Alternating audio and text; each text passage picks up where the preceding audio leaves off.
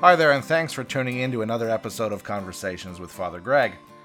In this episode, we have a homily for Sunday, June 6, 2021, and it's taken from early on in the book of Genesis, which recounts one of my favorite stories in all of Scripture. Let's start off with a reading from Genesis chapter 3. They heard the sound of the Lord God walking in the garden at the time of the evening breeze. And the man and his wife hid themselves from the presence of the Lord God among the trees of the garden. But the Lord God called to the man and said to him, "Where are you?" He said, "I heard the sound of you in the garden, and I was afraid, because I was naked, and I hid myself." God said, "Who told you that you were naked?" God said, "Who told you that you were naked? Have you eaten from the tree of which I commanded you not to eat?" The man said, "The woman whom you gave me to be with me, she gave me the fruit from the tree, and I ate it." Then the Lord God said to the woman, "What is this that you have done?" The woman said, "The serpent tricked me, and I ate." The Lord God said to the serpent, "Because you have done this, cursed are you among all animals, and among all wild creatures. Upon your belly you shall go, and dust you shall eat all the days of your life. I will put enmity between you and the woman, and between your offspring and hers. He will strike your head, and you will strike his heel." The word of the Lord. Dear God, may only your truth be spoken and only your truth be heard. Amen. Well, hello there. When my brother and I were young boys, we always looked forward to summer thunderstorms. It was those thunderstorms that would occasionally bring power outages. And it was those power outages that turned our bungalow into a hide-and-seek emporium. I fondly remember my brother and I scattering to claim our favorite hiding spot, under the bed, behind the couch, but very rarely in the basement. We could barely contain the giggling as we heard our dad finish counting. Once the last person was found, the game often devolved into a tickle match, until it was time to hide again. This is not the kind of hide-and-seek that we read about today in Genesis. Today's story is more reminiscent of the kind of hiding that we would do when an expensive toy or prized possession was lost or broken. As children, we did our best to hide the evidence and then play as though nothing had happened at all. The impulse to hide, particularly that of which we are ashamed, is as old as time itself. As its name implies, Genesis is a book of beginnings. It opens by attributing the creation of all that exists to God. This first book of Scripture also offers a Genesis account of humanity and much of the human condition. We are told that humanity, both male and female, were made in the very image of God. Together, both genders offer us a reflection of who God is, much as a mirror might offer us a reflection of who we are as people. However, the divine reflection borne by humanity warps whenever humanity disobeys God's directive.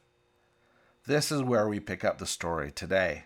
Adam and Eve know that they have disobeyed God's directive. They feel shame and try to hide from God, and that's when it happened. They heard God walking in the cool of the evening, seeking them out. Despite the break in the relationship, despite the disobedience, God sought humanity out, calling out to them. God did not leave them to their own devices. In the dialogue that ensues, the first thing that God noticed was that they had covered themselves with clothes made of leaves. This is not simply about modesty, it's one more layer of hiding. Hiding amongst the trees, the man and woman feel vulnerable and further try to camouflage themselves with foliage. Taken literally, clothing oneself in leaves is an exercise in futility.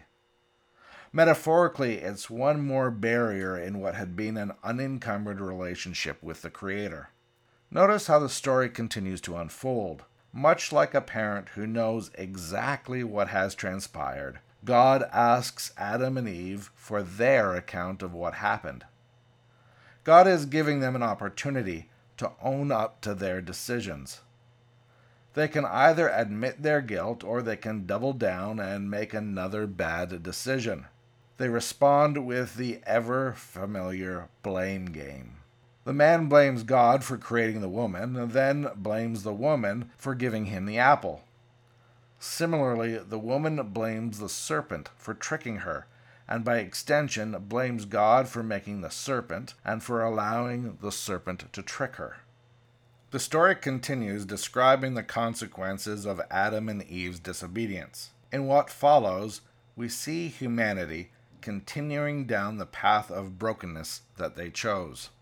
They will leave paradise, and the sweat of their brow will water the ground that they toil.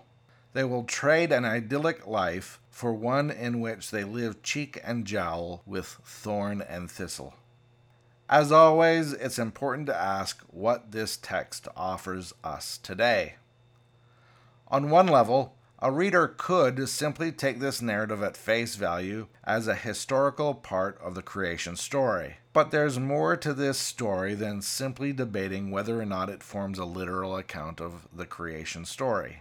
Simply reading this story as a literal historical account risks stripping it of much of its meaning and modern personal application. Although millennia have passed, we are not too far removed from the decisions that Adam and Eve made that day. The Apostle Paul wrote, "I do not understand my own actions, for I do not do what I want, but I do the very thing that I hate." The familiar words of our own Anglican liturgy put it this way: "Most merciful God, we confess that we have sinned against you in thought, word, and deed, by what we have done and by what we have left undone. We have not loved you with our whole heart. We have not loved our neighbors as ourselves."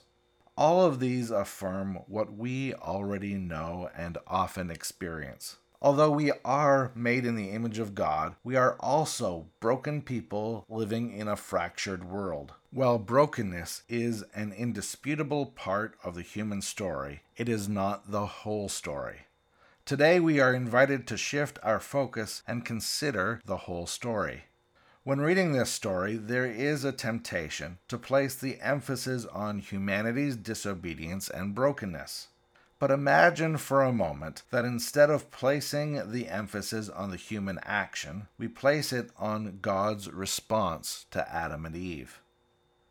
With a subtle shift in weight, this is no longer a tragic story dominated by flawed individuals.